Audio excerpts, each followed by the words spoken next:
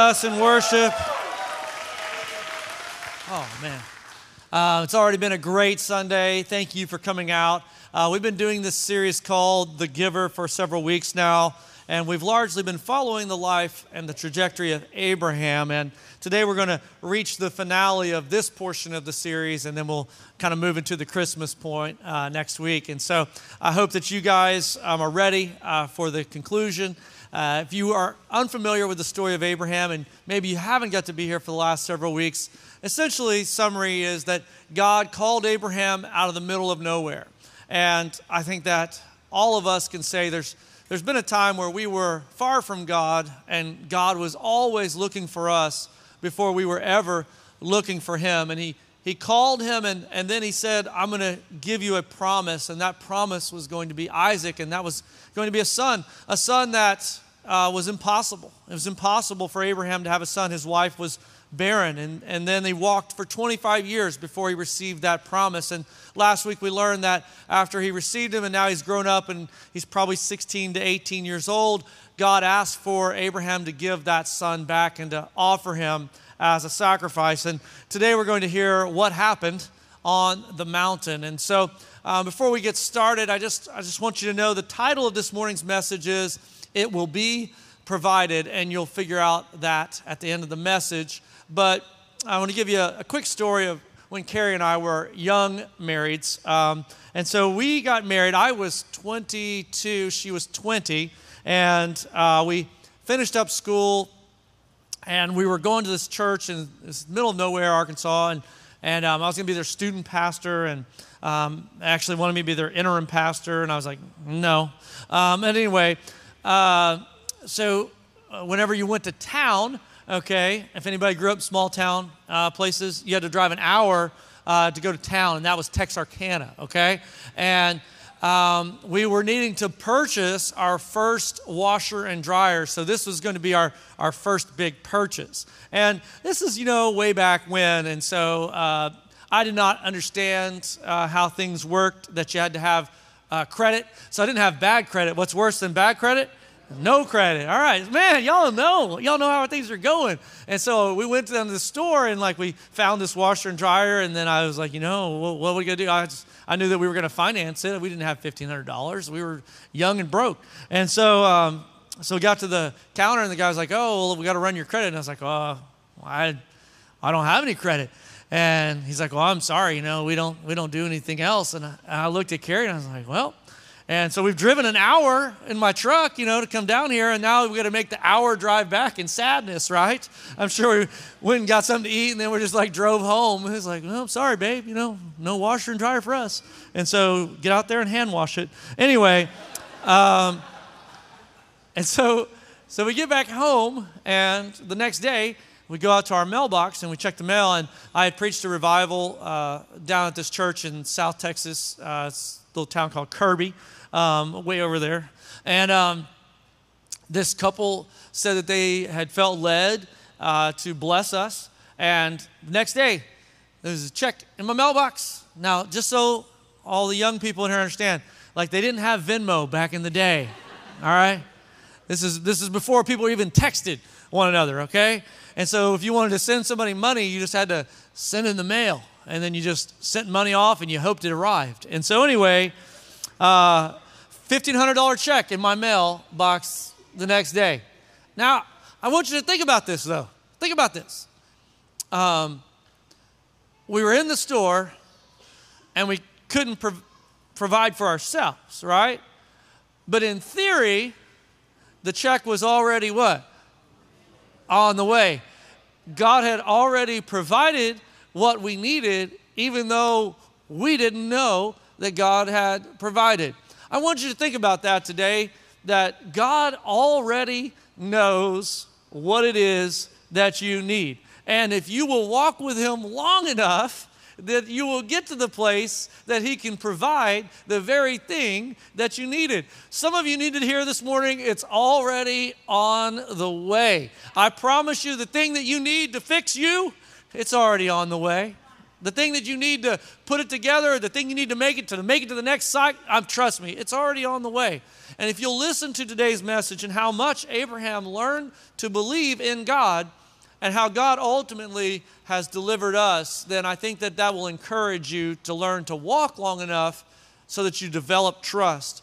The reason why many of us haven't developed that trust is because every time things get hard or we get distracted or sin is tempting us, we quit walking. And then as a result, our trust never grows to the place that we could ultimately worship God the way that He intends for us to do. So today, maybe it'll be a challenge for you to learn, like, what is it that I need to do? How do I need to learn to walk better?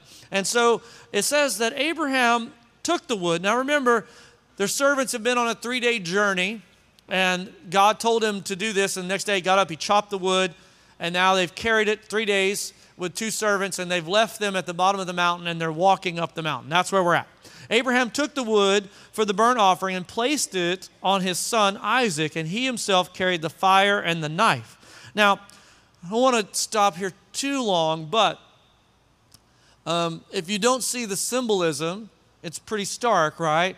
That Abraham's only begotten son is carrying the wood up the mountain to be sacrificed. Is everybody following along? Like God is painting the picture of the gospel all throughout the Old Testament. It says, and as the 2 of them went on together, Isaac spoke up and said to his father Abraham, Father, and he said, yes, my son. The fire and the wood are here, Isaac said, but where is the lamb for the burnt offering? Abraham answered, God Himself will provide the lamb for the burnt offering, my son. And the 2 of them went on together.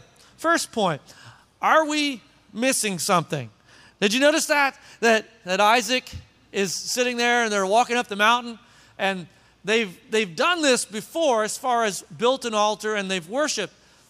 Isaac is familiar with the components that it takes in order to worship God. How great is it that Abraham is such a good father that his son is so familiar with worship that he knew when something was missing. And I started thinking about that, and I thought that was a good thing for us to introspect on today, is that do you know when something is missing? Do you know what it is whenever you are missing something? Whenever we go through these seasons, right, where let's just say that things aren't going really well, whenever we start getting into these funks, right, so that there's 3 stages. There's blah, okay? You get into a blah mood. Does anybody know what a blah mood is, right? And that's like you're just like, that's the teenager every day, right? And so blahs, but if you have too many blahs, that turns into a funk, okay?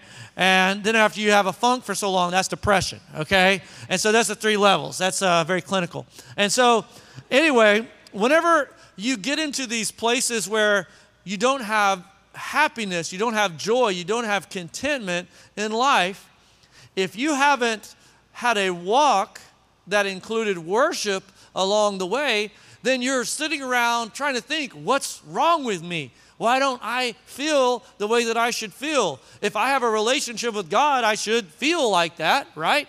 But it's because you haven't maintained your relationship with God. You've gotten so much distance between you and God that you don't know what it is that you're missing. And might I suggest that just like Isaac was able to figure it out, you might be missing the Lamb of God. That's what you might be missing in your life today. Is like, what do you need more of? You need more of Jesus in your life. And so we need to contemplate this morning, what is it that we might be missing? And then it says that Abraham's response was pretty amazing, right? God will provide Himself a lamb for a burnt offering, my son. It says, then the 2 of them went on together. I want us to kind of notice that the Bible says that can 2 walk together unless they are in agreement? And that really, the tenor of that text really means that they're in the same direction. How can we walk together if we're not heading in the same direction? If you are facing that way and I am facing this way, it's impossible for us to walk together. So the fact that Abraham and Isaac could continue walking up the mountain and walk together, they had to be on the same page. They had to be in the same direction. They had to have the same belief. And what is that belief? Their predication of their continuation of their walk was that God could provide. Sometimes all you have left, sometimes all you have to hold on to is that God can provide. I'm telling you, sometimes you'll go through like a dark season and you're like, I don't know what to do. I want to encourage you, keep walking, because if you are in agreement, especially let's just say spitballing every 10 years you get into a fight with your spouse, right? And most of us, that's what the range is, okay? Normally it's only one per decade of like a really strong disagreement. But let's just say that you had a string of those disagreements where the blah went to a funk, and then the funk kind of was getting into relationship depression, where there's no intimacy, there's no love, there's no hugs, there's no kisses. It just starts to kind of be, well, how can you get out of that, right? I'm going to encourage you that you have to get into agreement, right? Because the Bible says that when the two should come together, they become one. And that oneness means that there's agreement. And if you could find agreement, I promise you, you could walk through the fire. You can walk through the darkness, and you could get to the other side because you both were in agreement that God can provide. God can provide the mercy. God can provide the forgiveness. God can give you new eyes to look at them through a different lens than just their worst mistakes. You see, God is able to provide for the things that we need the most. And so I would encourage you, if you're ever feeling that disconnect, that you would evaluate, are we in agreement? Are we in agreement? Are we walking the way that God wants us to walk? Because that intimacy and that affection can return. It can resurrect. It can revive if you will come into agreement. It says that when they reached the place that God had told him about, now that's kind of important. We're going to see that in just a moment. Abraham built an altar there and arranged the wood on it. And in our first series, we had talked about circling back, right? It said that Abraham went down to Egypt and there was some crazy stuff. As a matter of fact, you could draw a parallel if you wanted to between Egypt and the way that we look at Vegas, right? It's like, people say, what happens in Vegas? I'm ashamed that you know that. Abraham was like, what happens in Egypt stays in Egypt. But it didn't. It didn't. It came home with him. Anyway, and they had a mistake there. They picked up Hagar, and then, Ishmael was going to come out of that mistake. And it says that when he circled back, he built an altar at Bethel. And I just wanted you to see that there's a pattern of worshiping his way forward as he walks, that it's the altar that I build today, and I offer my offering to God, I offer my worship to God, I offer my prayers to God. It's the offering that I build today that gets me to Moriah tomorrow, to the mountaintop tomorrow. And so I just encourage you that this is a kinetic process in which it chains together, and that if you would say yes to God today, say yes to God tomorrow, then eventually you will make it to the mountaintop. It says that when he got there, he arranged the wood on it, and he bound his son Isaac. Now, this is emotional, right? Like this is getting crazy. And sometimes, I don't know if you ever were back in the day and there was some movies that were made about this. Footloose, one of them, where they played a game of chicken where they're like driving tractors at each other. Does anybody remember this scene, And someone's got to blink, right?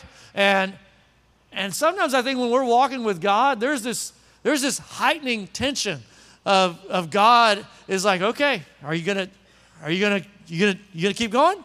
And Abraham is just plowing through what would have been impossible for most of us. Let's just be honest, right? Like I don't have the faith of Abraham. I want to have the faith of Abraham, but I do not have the faith of Abraham. And he's building this altar, and he puts his son on it, and says he laid him on the altar and on top of the wood, and he reached out with his hand, and he took the knife to slay his son. But the angel of the Lord called out to him from heaven and said, Abraham, Abraham. And what was his reply?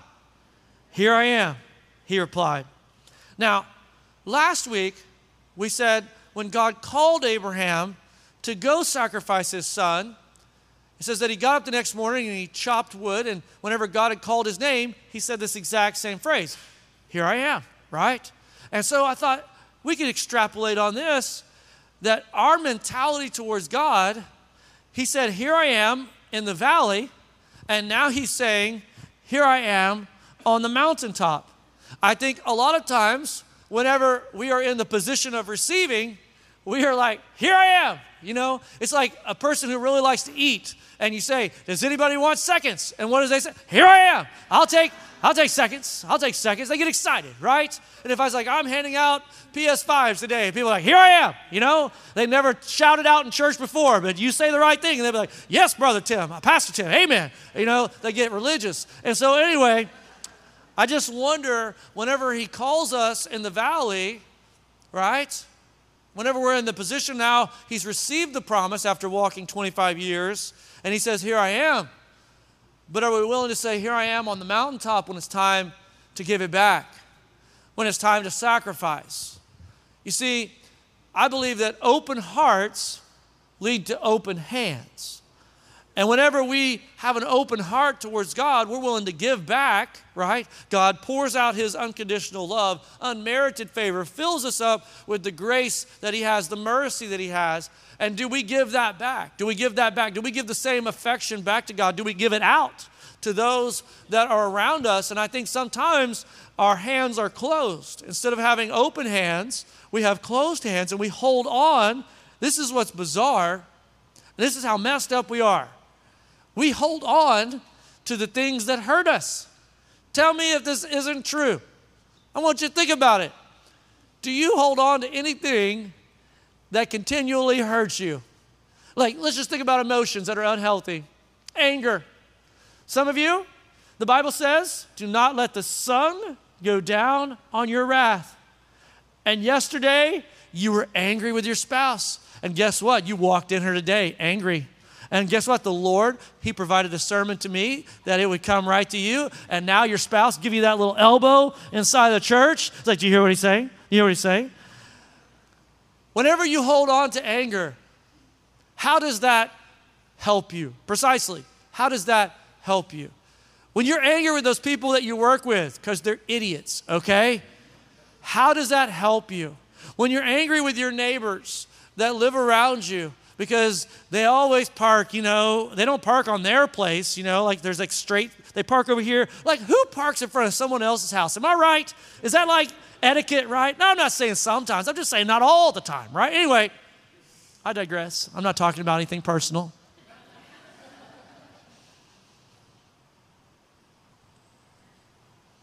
I just want you to start thinking about, are you holding on to things? Like whenever you've been hurt in your past, all of us have wounds, right? And oftentimes scars. But if you hold on to that your whole life, you're empowering the pain of your past. At some juncture, wouldn't it be better to promote healing, to let go of that, to open your hand up and say, "God, I'm putting this on the altar." Instead of defining myself by these hurts or these mistakes, I'm going to define myself by the grace that you've given to me. You see, whenever we have closed hands, it's impossible for God to bless us. It's impossible. God says, "I want you to have an open heart. I want you to have open hands." And Abraham demonstrates this, that he does not withhold even his only begotten son. And so today, I don't know who I'm talking to in this room, but I'm just going to say, you would be so much better off if you would learn to let it go. And it's not even about just letting go of bad things. It's also having just a spirit of generosity. Some of you are so stingy. You're so stingy. You won't give your time. You won't give your money. You're like, "No, mine, hoarder, hoarder, hoarder, mine, more." Like, I just don't think that's the way that God is. And so I challenge you to read the Bible and find anywhere, at any given point in the Bible where God was not a giver. God was a giver. You know what the title of this series is? The Giver, you know? And maybe you should ask yourself, like, are you a giver or are you a taker? I'm just going to let that there. Now, Said he heard this voice, Abraham, Abraham. He said, here I am. He says, do not lay a hand on the boy. Do not do anything to him. Now I know that you fear God because you have not withheld from me your son, your only son. He says, now I know, right? Because you have not withheld. Man, God has a litmus test for different levels of faith. And that litmus test is, what are you willing to sacrifice on the altar? God said, now I know because you have not withheld. Man, I cannot imagine what God might be calling us to give in here this morning. That he might be calling us to give something that would be so hard for us to give. Like, we've held on to this grudge for so long that we couldn't even define ourselves anymore if we didn't have this hatred towards so-and-so in our lives. And God is saying to Abraham, now I know because of what you gave. And so I want you to think about that. Like, what level are you living at when it comes to what is off limits to God?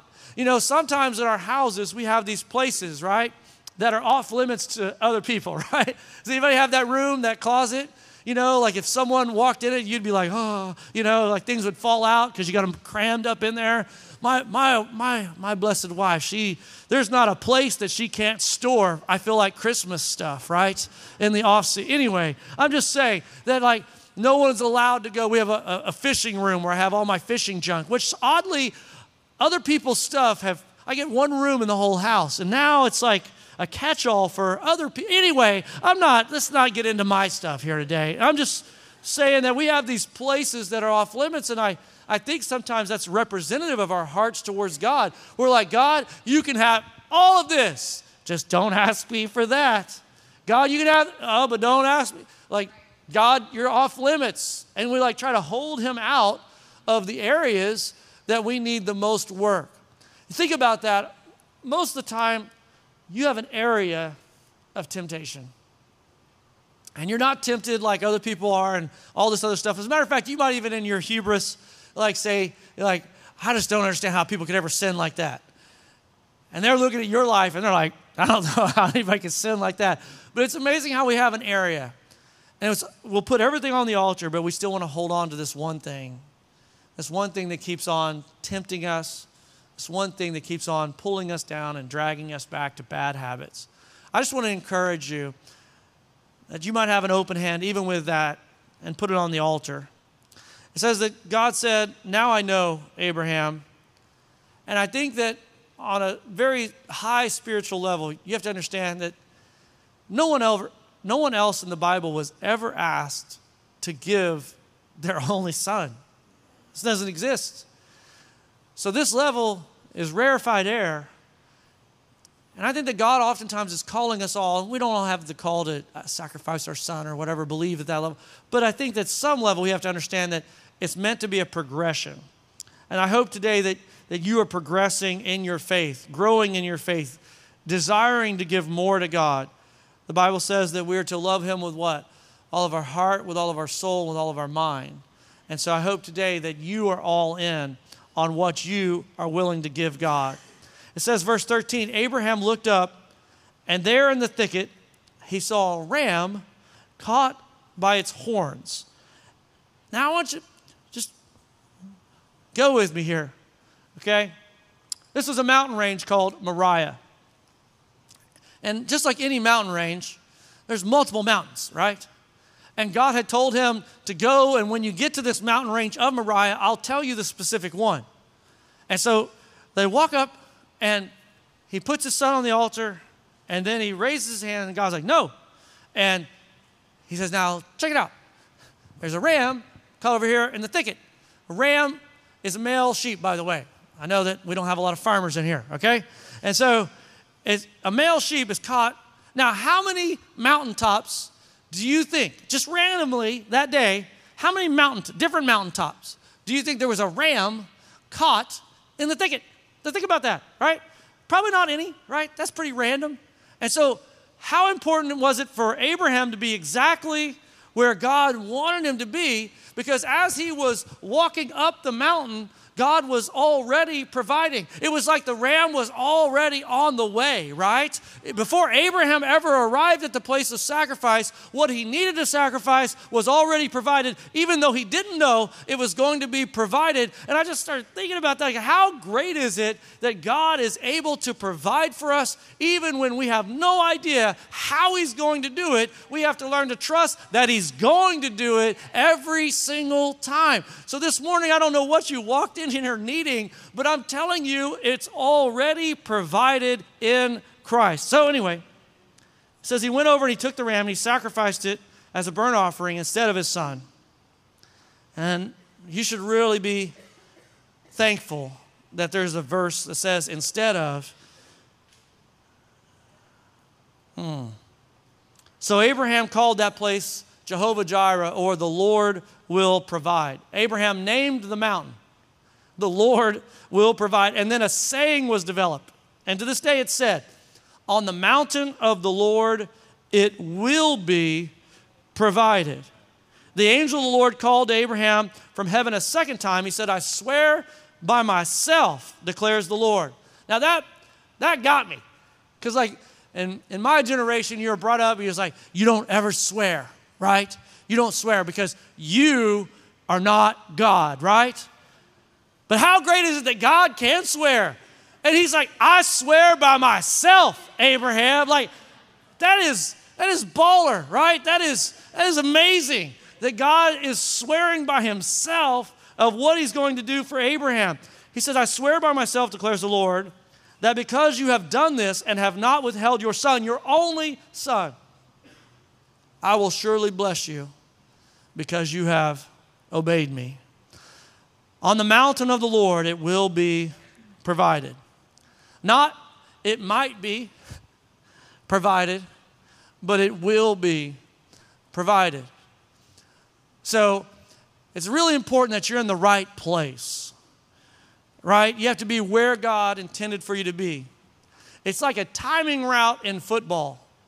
The quarterback is throwing to where you are supposed to be. And if you are not there on time, then it could get intercepted.